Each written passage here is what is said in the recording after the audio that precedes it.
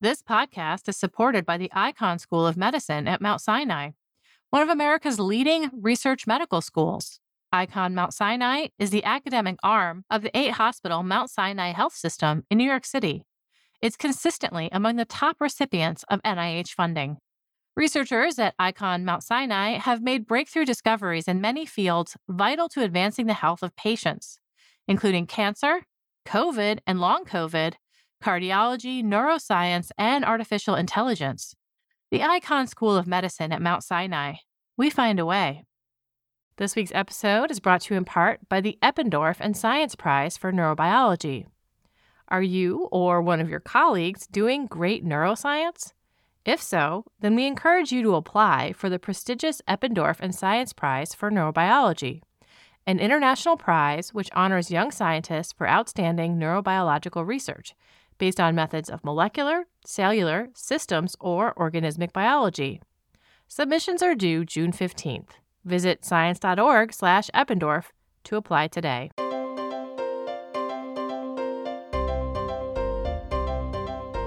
This is the Science Podcast for February 2nd, 2024. I'm Sarah Crespi.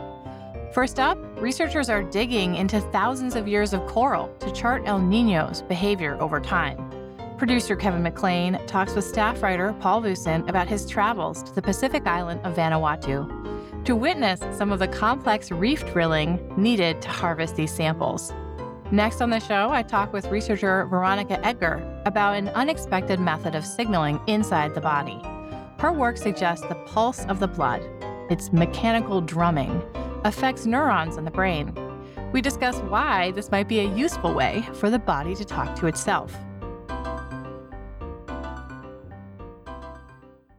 The El Niño Southern Oscillation, or ENSO, affects our lives. We hear about it on the news and weather reports warning that it's going to be a big El Niño year and that sort of thing.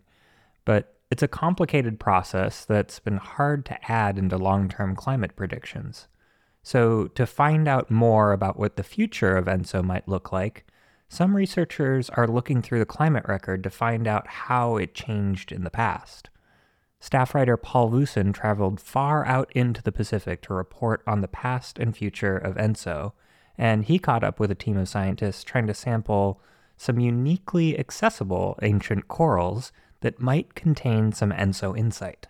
Welcome back to the Science Podcast, Paul. Sounds like you had quite an adventure. It was. It was a lot of adventure just when I was planning it, and then it became even more of an adventure when I was there. Yeah, I bet. So you were traveling out into the Pacific to Vanuatu, is that right? What was that journey like? Yeah, so Vanuatu is a kind of a volcanic island chain, a bit northeast of Australia, very much in that influence, just west of Fiji, the southern Pacific. So, to fly there from the east coast of the U.S., it's quite a trek through Los Angeles, then Fiji, then to the main island of Vanuatu, then to the island where this research was happening. Why were you going to Vanuatu in particular?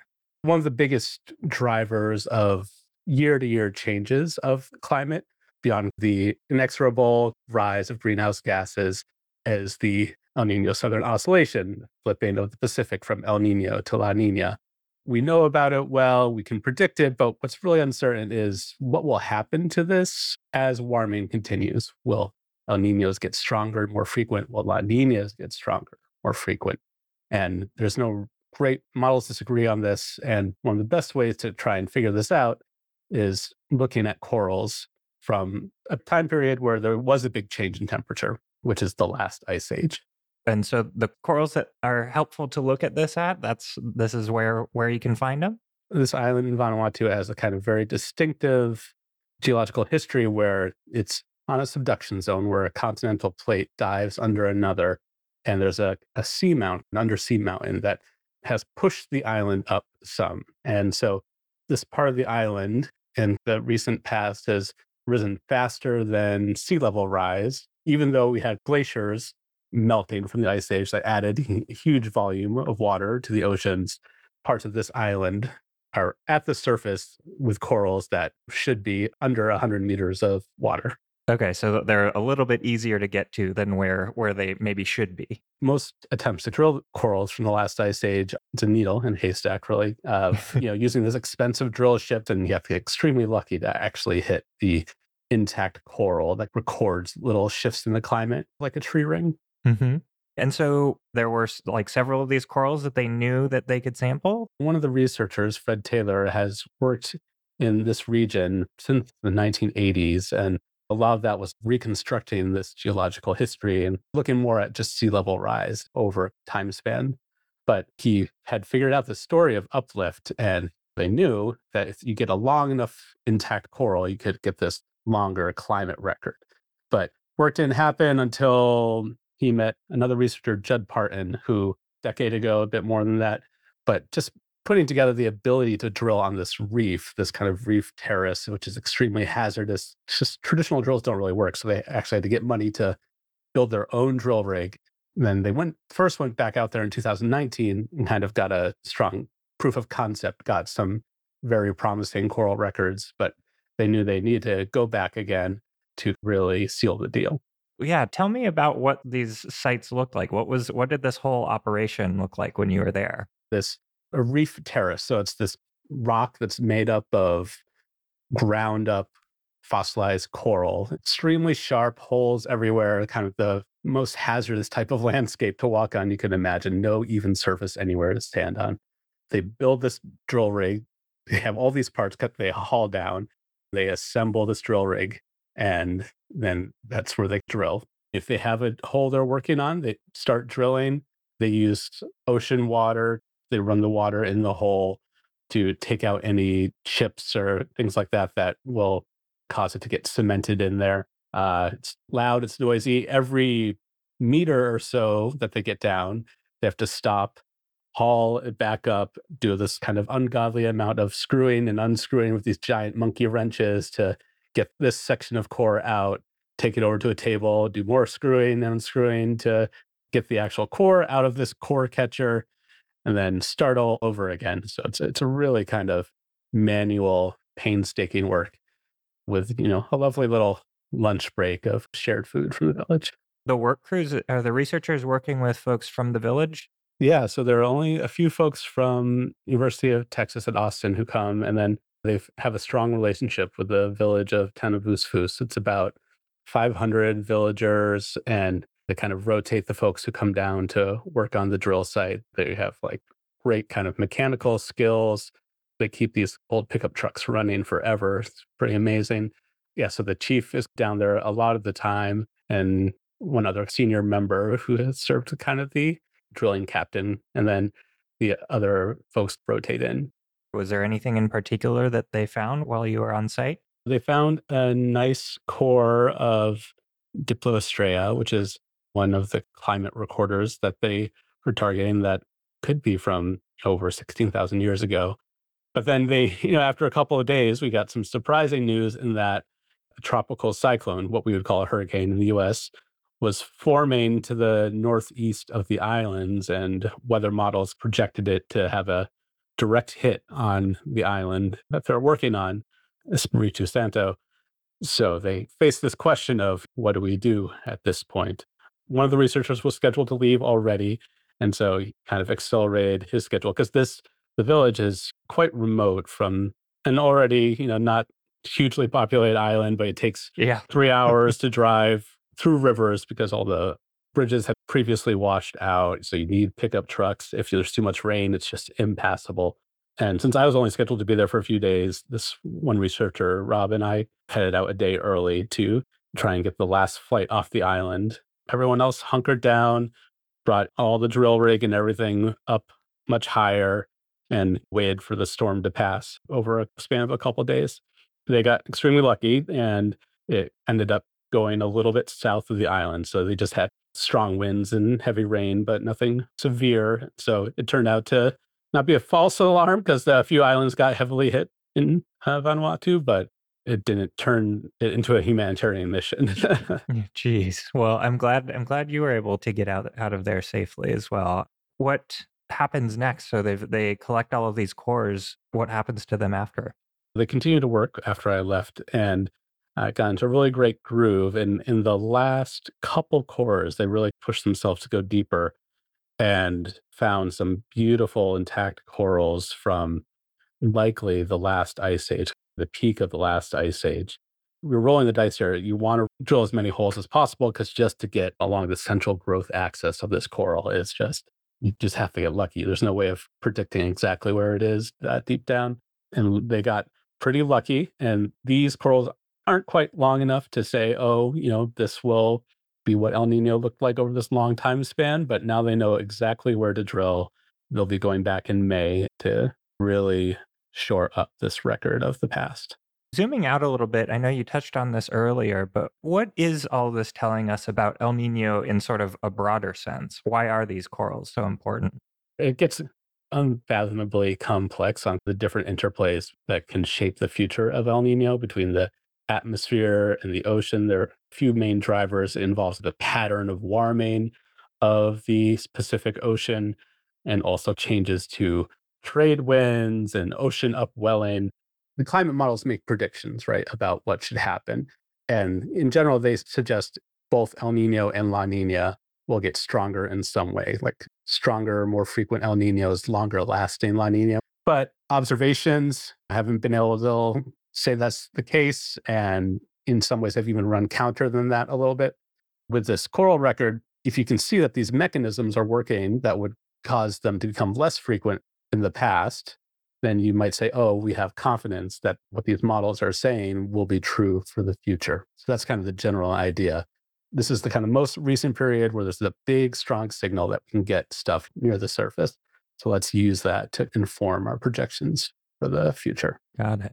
And El Nino and La Nina kind of shape everything, especially in the drought in the Amazon that's been going on right now. We're right at the peak of an El Nino right now. So those influences are being felt. Yeah, you talked about that in the story, how El Nino and La Nina conditions mean different things in all sorts of different places. People are obviously talking about it here in the States. I'm in California, you're on the East Coast. But what do those conditions typically mean in Vanuatu? In Vanuatu, during El Nino, when you have these warm waters of the West Pacific shifting eastward, that kind of drags storm tracks east along with it. So Vanuatu becomes drier with cooler waters because that warmth is kind of shifting away. During La Nina, it gets warmer with more rainfall. And that's kind of the influence there. And so you can detect these changes with little isotopic variations in the coral calcium carbonate skeleton. Yeah, actually, that was another thing I was wondering about is what are all of the signals that you can get from looking at these coral cores? There are two main systems, and this is kind of a long known thing used for decades and it's been used for the Holocene, the more recent period we live in for corals. So you have calcium carbonate, but if it's colder, little bits of strontium can substitute in for the calcium, and that ratio of calcium to strontium can tell you about temperature. And then also there are two types of oxygen with 16 or 18 neutrons, and it's kind of the same type of thing, but that can also reflect rainfall because of evaporation. More light oxygen evaporates, and so rainfall is enriched in light oxygen. Those ratios can also tell you about temperature and also about rainfall. What was sort of your big takeaway from not just traveling there, but the whole reporting process from the trip? What did you take away from all of this? One thing I really appreciate what Judd and his small team are doing is how integrated they are with the community. They live in one of the houses of the village. They're interacting with villagers all day, every day, really treating them as partners in the work. Local researchers in the Vanuatu Climate Office are also involved in this. And in an era where kind of Western scientists coming into regions and, helicopter science, I feel like they've done a quite good job in making sure they're really part of the community. And hopefully this research will continue to bear fruit and really we'll have some insights to the future that came from the village of Tanavusvus. Great. Are you going back to Vanuatu anytime soon? Probably not with two small of children. Other stories call, but Judd and his team will be back in May. Great. Well, thanks so much for joining us again, Paul. It was great to hear from you. Oh, my pleasure. Thank you.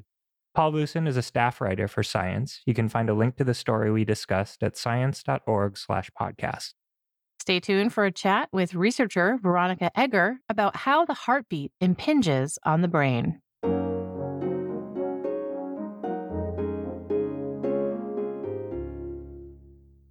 This week's episode is brought to you in part by the NOMIS and Science Young Explorer Award.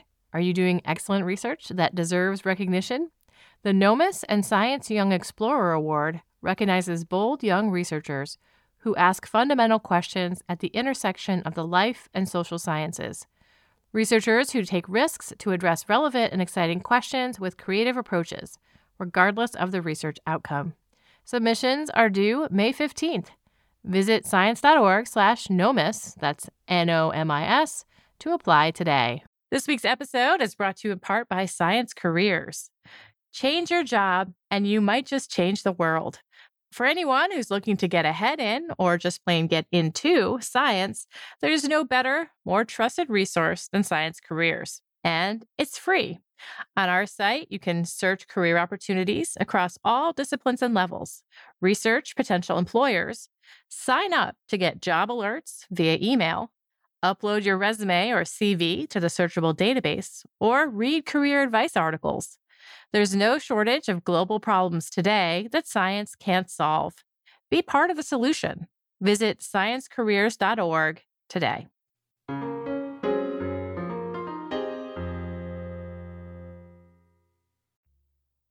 How does your body talk to itself? We've got these quick ways like the firing of nervous impulses or circulation of hormones in the blood, which can be slower.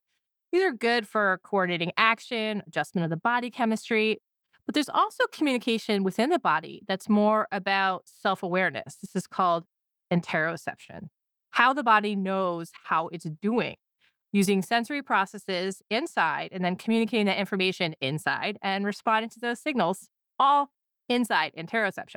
This week in science, Veronica Egger and colleagues write about an unusual way the body seems to be communicating with itself.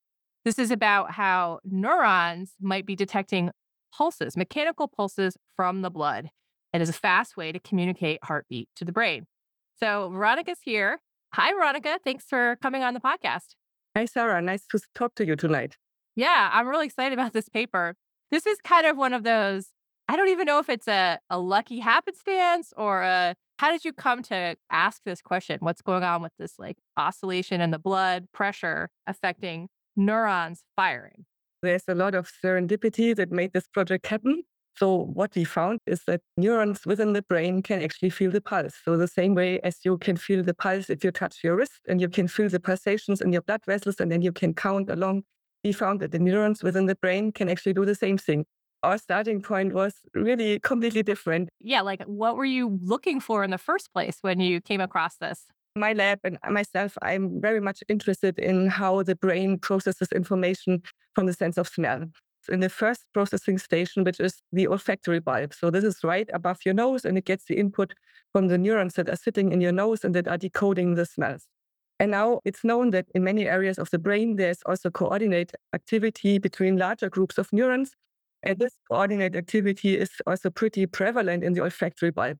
And so I wanted to know how my neurons of interest are also involved in this kind of coordinated activity. And since you cannot do this in a dish, develop a prep of an isolated olfactory bulb where the tissue is actually preserved. And this preparation requires that you basically hook up to the vasculature of the tissue and perfuse the tissue with artificial blood so that it stays alive. And you need a pump so that you can pump your artificial blood. I don't want to give away anything too soon here, but this did lead to some confusion, right? You saw coordinated activity, but you weren't really sure where it was coming from. Yeah, initially we did see coordinated activity, but it became very mysterious very soon. So this coordinated activity was in the same frequency range as respiration. So we thought, okay, this is some kind of intrinsic network activity that then can couple to respiration in the living animal. Well, yeah, why wouldn't you want your sense of smell to couple to your breathing, right? Exactly. And that has been known for a long time because every time you inspire the air, of course, you get also odor molecules into your nose and then the system gets excited. So it makes a lot of sense that there should be a modulation in this frequency. So in fact, when we started working with this preparation, and especially my postdoc, Luna Jamal, who is the first author of this study, she started to record. We indeed found oscillations in exactly this kind of frequency regime, so like 2 to 4 times a second in the rodent. But these oscillations were astonishingly regular. So they were much regular than you would expect for any biological system.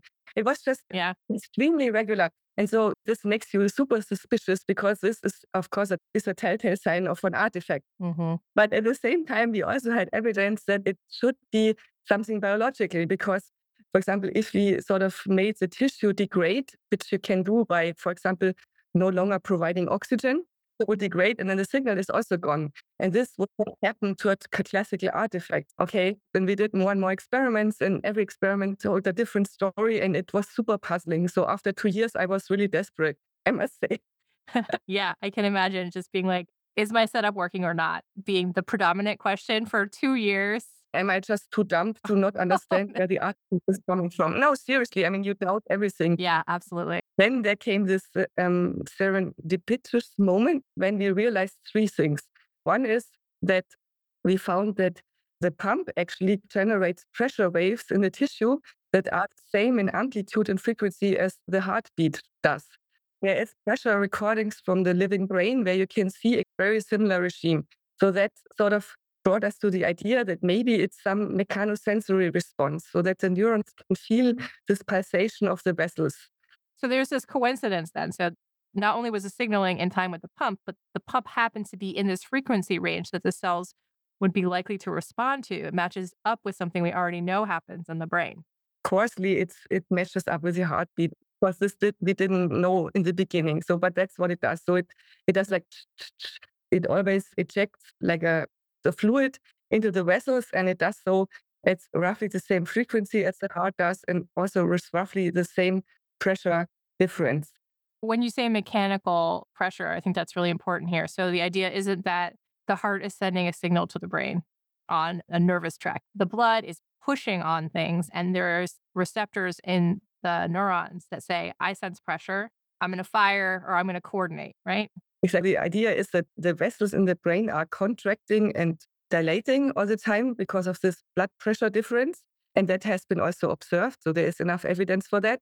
And then this kind of oscillation is basically transmitted, this mechanical oscillation, to the nearby neurons, which have sensors in their membrane, which are responsive to when the membrane gets displaced a little bit, whenever there is an increase in pressure coming along. And these sensors actually have been discovered rather recently, and this discovery also got awarded the Nobel Prize in 2021. This is another lucky case for our study that I just read a paper describing that these sensors are present in our cells of interest in the olfactory bulb, where we already knew that they are important for generating these kind of oscillations. So these are piezo receptors. So these are receptors, exactly. Yeah, they react to pressure. And when we feel things with our hands, we're using that kind of apparatus. It's similar. So there are also piezoreceptors in the somatosensory neurons in our hands. And they are also in other parts of the body whenever you have to record fast vibrations. So I'm not going too far, but for example, last July, there was also a paper saying that it's also important for sex. So, I do remember that paper, actually, but we did not cover it on the podcast. Go find that, guys. How do we know that it's a mechanical response? How do we know that it's a piezo type channel here that's mediating this interaction? Yeah, so in our work, there are several lines of evidence, but the most compelling one is probably that we used a specific tarantula toxin. So this is from a tarantula from the Middle America. It's called Grammastola rosea. And it's actually a pet tarantula. So it's for people who like spiders. It's for the beginners because it's fairly easy to have around. But this tarantula has a specific venom, like many of these spiders. And one component of this venom is actually capable of blocking these mechanoreceptors in the membrane. So it's not perfectly specific for the piezo, but it also is known to block the piezo fairly well. And so this was our way of proving this. So we injected the tarantula toxin into our isolated bulb, and then the oscillations were essentially gone, proving that it has to be mechanoreceptors. You didn't have to label it with an immunology type tool. You just turn it off with a special venom. That's awesome. Yeah, if you have special venom around, that's really cool. It's very helpful to have a special venom. That's right. So people think that the spiders actually use the venom to sting insects, which is their favorite prey, and to just immobilize them. But for humans, it's like a wasp bite or something. It's not really dangerous for us. We don't care. Yeah. Okay. Getting back into this way that the brain knows about the heart. This isn't the only way that the brain knows what the heart is up to. There are other methods of getting this info, around the body, but they're more complicated, involving more steps. The classical way of sensing our heartbeat that was known already before is vibration sensors in the aorta and in the cardiac tissue. So these are also connected to neurons that sit somewhere in your spinal cord, and they can basically record mechanical activation of your aorta or of your heart. And then these neurons would talk to other neurons higher up in the nucleus structus solitaris, which is not going to tell much to your audience, but anyways. Somewhere in the brain. And then these neurons in the nucleus are talking higher up to the next station in the thalamus, and the neurons in the thalamus are talking to neurons in the cortex in the brain. So there's like a 3-part chain, at least like a bucket brigade, where the neurons tell other what's going on in the heart. And so this is the classical pathway, very well known. It mediates certain reflexes that are important for keeping our circulation afloat, that also controls our blood pressure and so on. But the problem with this is that it's not super fast. It will basically arrive in the brain of humans about 200 to 300 milliseconds after the heartbeat. That's pretty asynchronous for a heartbeat, right? Yeah. And cognitive neuroscientists have lots of evidence that there is some modulation of human thinking, of human perception during the systole. So how should this happen if you don't have such a fast transmission mechanism? Yeah. This is still an hypothesis, but now at least we have shown that there is such a fast pathway that can explain this. How much faster do we know? Is it too soon to say? We did not do the calculations for humans, but we did do it for our rats and mice, and there it's like arriving within 20 to 30 milliseconds. So it would be like a factor of 10 faster. In humans, it should be slowed down a little bit because, of course, the pathways are longer, but not that much. So it's certainly much faster than the classical transmission via these sets of neurons that are going up. We all know about brain waves. These are oscillations of the brain. When you talk about delta waves or in sleep, you have certain kinds of waves, and this is larger chunks of the brain all coordinating together, oscillating together. Is there some idea that those kinds of brain waves or oscillations in the brain might also talk to oscillations coming from the heart? Yeah, so if you look into these reviews on interoception that just have come out, they're speculating a lot about interactions between these body rhythms and rhythms in the brain so that they can somehow sculpt each other. So it's even more surprising that they have shown that the peristaltic movements of your gut can influence your brain activity and basically couple to brain oscillations. But this is really new territory. So it's going to be interesting to see what's going to come up there. Yeah, I really like to hear more about how those things work together mechanically or electrically. Is super interesting. I also wanted to mention that people in the interoception field have put forward the idea that this kind of modulation of the brain rhythm by, for example, the heartbeat could be some kind of scaffolding or clocking that allows to basically put all these brain areas on the same clock. But this idea is also a bit speculative because think about the rhythm of the heartbeat across species. It's widely different. The speed of the heartbeat really depends a lot on body size. So the rats and mice that we've been studying, they have several hundreds of beats per minute. Humans, they have something like 60 to 80 beats per minute. And if you think about blue whales, they have something between 2 and 20 beats per minute. And all these living things have brains. And it's hard to imagine from a more conceptual or philosophical point of view how this should be really leading to coordinated activity if it's so widely different. So there's still lots of open questions out there. Super interesting. What do you want to work on next? What do you think is worth pursuing at this point? Personally, I will probably go back to olfaction. Nothing wrong with olfaction. It's a great field. But we will probably also try to study in our preparation more directly how these vessel dilations and contractions, how they actually happen. So we will try to directly image that and to really get a hold on what's going on there. But if we think about human cognition, I think that's other people's business, to be honest. That's great. Well, thank you so much for coming on the show. It's been really interesting. Yeah, thank you so much, Sarah, for having me and for allowing us to talk about our fascinating new ideas. Veronika Egger is a professor of neurophysiology in the Institute of Zoology at the University of Regensburg, Germany. You can find a link to the paper we discussed at science.org/podcast. And that concludes this edition of the Science Podcast. If you have any comments or suggestions, write to us at sciencepodcast@aaas.org. To find us on podcasting apps, search for Science Magazine, or you can listen on our website, science.org/podcast. The show was edited by me, Sarah Crespi, and Kevin McLean, with production help from Megan Tuck at Podigy. Jeffrey Cook composed the music. On behalf of Science and its publisher, AAAS, thanks for joining us.